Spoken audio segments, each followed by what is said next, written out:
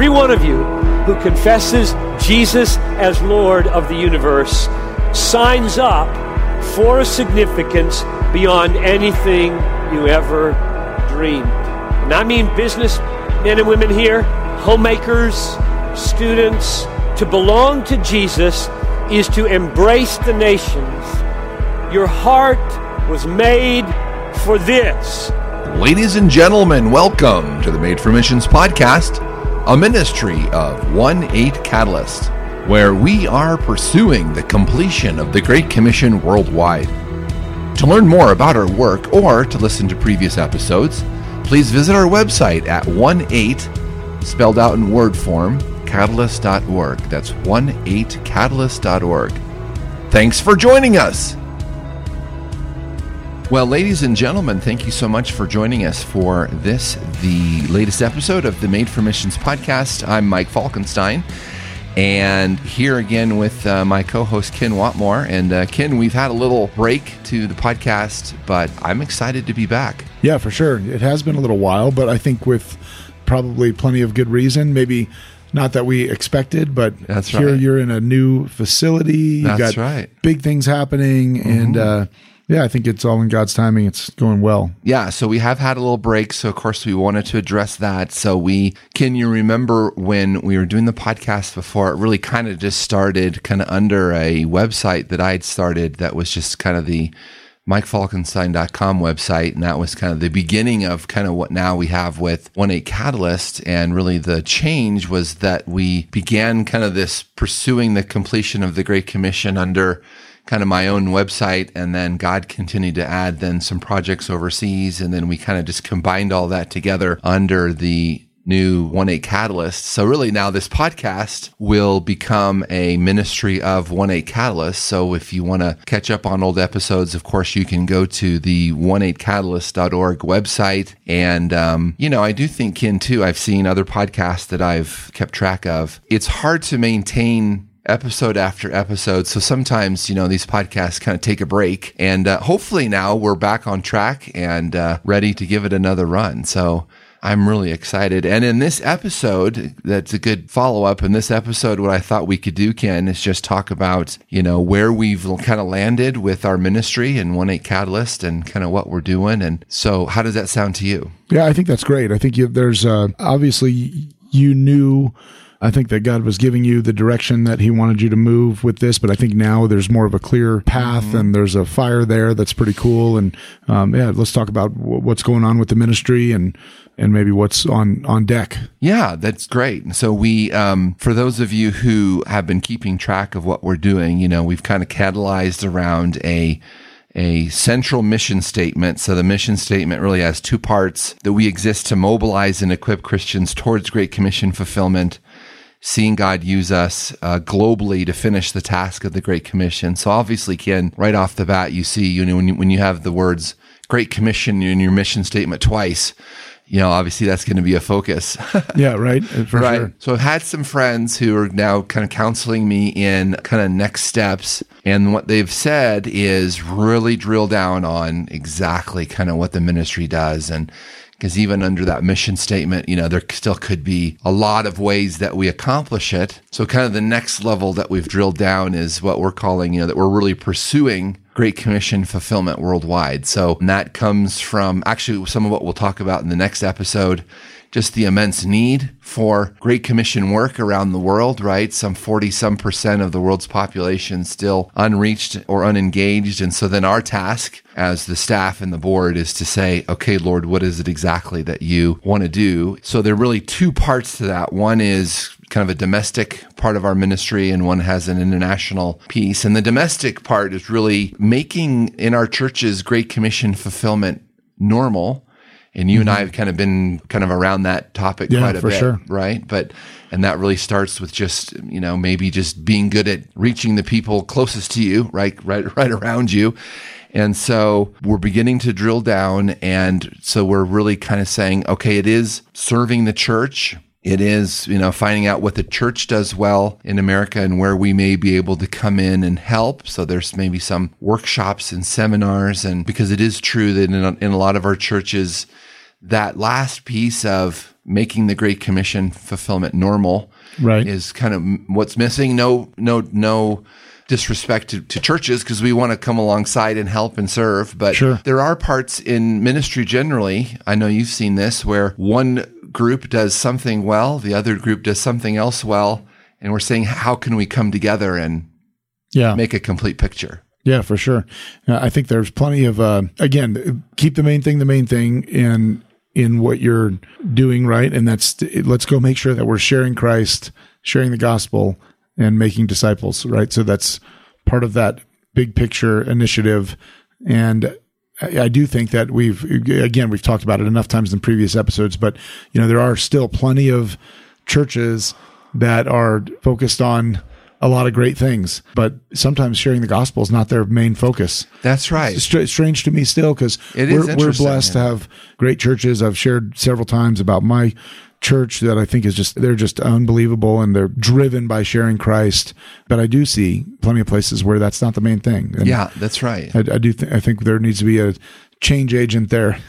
Maybe that's partly what 1-8 Catalyst is for. Yeah, I hope so. Yeah, maybe that's what the delay and the build up for this new launch is. Yeah. And so, a few days ago, we had what we call the ministry leaders lunch here at our new office. And kind of the question is, how can we serve you? And so there were a lot of parachurch and church leaders there. And the idea was, how could we serve you in this area?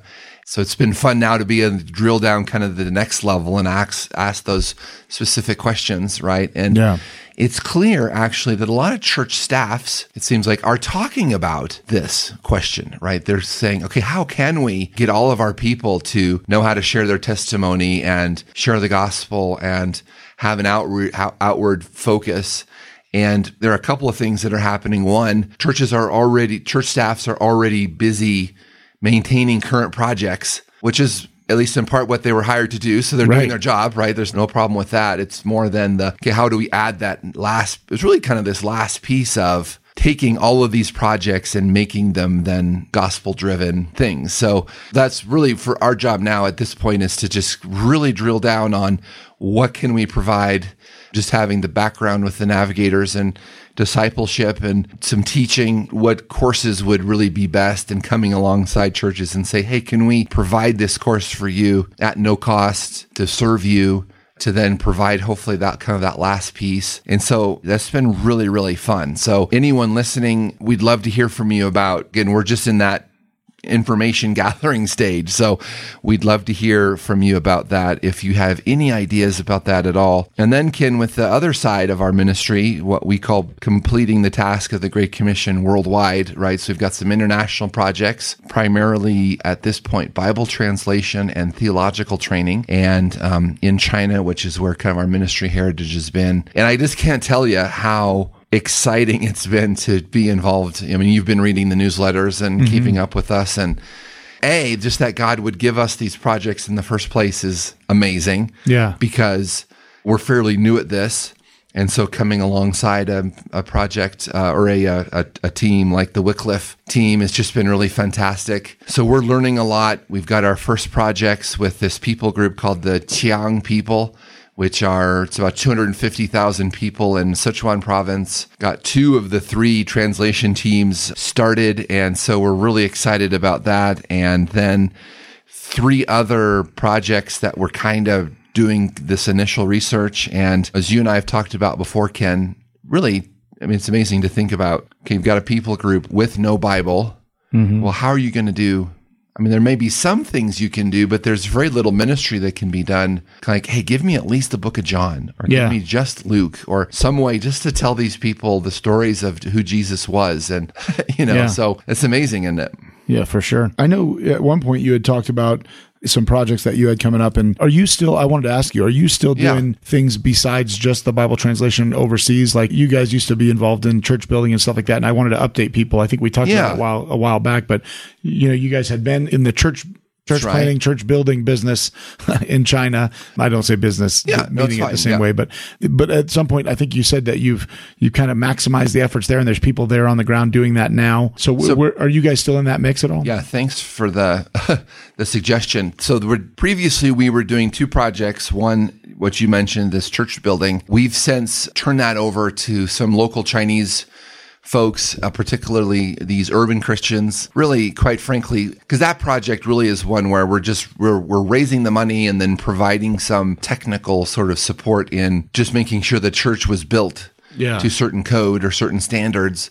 One of the guys now involved in China, a Chinese Christian, he's an architect, so he understands, church building, or building buildings in China probably better than we ever would. And the story about the urban church in China is that they've got the funds. I mean, they're driving up to their churches in BMWs and Audis, and so anytime we can say, hey, local church, take over. Yeah, you take this over. Yeah. And it's really turned out they've done it a lot better than, we ever could. And so that's fun. Now, the Bible distribution we were doing, the reason that we're doing less of it is really just simply because we ran across other ministries that were doing it. We actually trained 2 other ministries how to do it. One of those now has a whole relationship with the Gideons, and they're at one time, they were distributing up to 10,000 Bibles a week in rural China. Yeah, so we were beginning to find just a harder time finding places to do places that needed Bibles still. Right. So that'll be something, that'd be kind of a fun, like once a year kind of a thing, because it's a really cool ministry. They're still technically in need, although the need has been reduced. And it's a really cool thing for people that want to come to China and participate in a project and kind of keep up with what we're doing. So what we've said is kind of every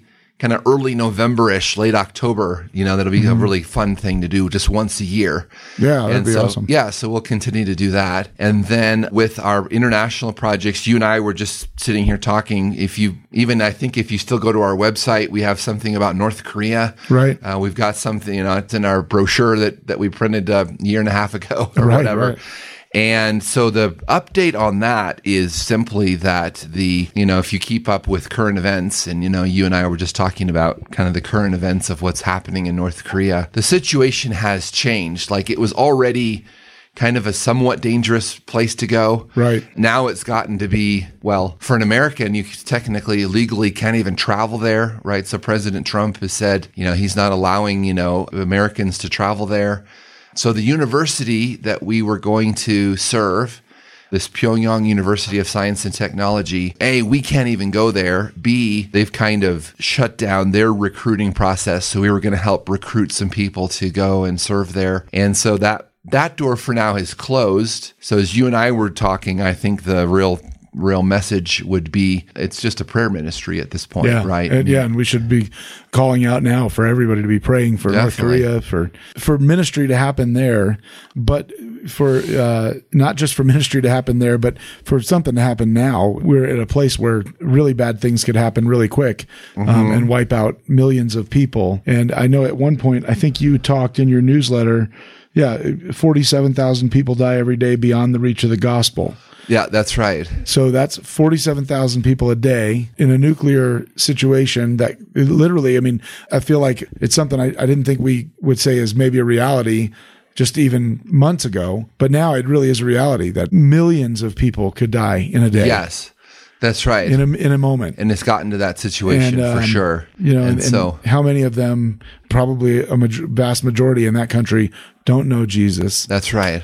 And so I just think it's important that we ask all of you who are listening to pray. Definitely be praying for North Korea, because even the humanitarian workers who have been there, they're all leaving. Yeah. These people who were really, Christian humanitarian workers that were bringing the gospel. Yeah. And so you look at, as a ministry, we've always been kind of very creative about being able to go into what other people would see as difficult situations. And so that's at least kind of part of our niche, right? So other people go, man, I just would never go to China. Right. Like, well, not only we go there, but we know a lot of government leaders, and that's worked out really well for us, and we befriended them. And so that was kind of the idea. Could we do that same kind of thing in North Korea? And just literally, it's just in essence, nothing we can do. So at that point you go, yeah, but the North Koreans still need Jesus. God still loves them. And so it's a matter of praying. Yeah. And I guess, Ken, what I've already been praying about is with all of this escalation of the tensions that somehow the leader of North Korea, this Kim Jong-un, would be removed somehow, right? Yeah. And that there'd be a different government situation that would allow, because, in China, they still really don't really particularly like Christian workers coming in. Right. But they allow them to come. And as long as you're not causing too much trouble there and saying bad things about the government or, inciting some kind of riot kind of situations, they'll allow you to come. So that's even something we can work with. Yeah, for sure. If there was a situation like that in North Korea, we can work with that. And so the kind of where we were going with this, long story short, not only was the university, but then also China and North Korea share a border. So there are a lot of churches, Chinese churches along that border that are preparing to come into North Korea. These are Chinese who speak Korean. And so being able to sort of serve them. So, we can continue to do some of that, right? For sure. And kind of preparation for what might happen. But yeah, the situation now is looking pretty bleak, at least at this point. So there would just be a call of prayer. So for sure. And then really the final piece, Ken, is something that we've done a little bit before, and we're going to take a little bit of different tack to it. So if you go back to kind of our purpose, which is, this pursuing of the completion of the Great Commission worldwide, I think a very strategic opportunity that we have is training Chinese Christian leaders to begin to prepare to become kind of their own missionary sending agencies. So, yeah, for sure. If you look at a world map, and what we're finding is those Chinese missionaries already that are going into the Middle East, for example, are much better received than we as Anglo Americans are. And so, and our ministry here is already in China. We have a lot of connections there. And so we're asking them again, what course material do you need to prepare yourself for them to go over to other countries? And if they're better received, I don't know why we would be putting the effort into sending more Anglo people there when the Chinese are willing and able and better received. So we're working together with Dallas Theological Seminary on that, and that's been really fun. So a lot of really exciting stuff. As you see in our latest newsletter, we've just recently hired some administrative help. We hope to hire a few other people, because one thing, Ken, for those that have kept track of our ministry over the years, I mean, you even know this in your own business, right? People who are small business people know that one person you can get some stuff done. I mean, if I have my full time to do this, that's good. But once you begin adding even a staff member or two or three, well, that work product begins to triple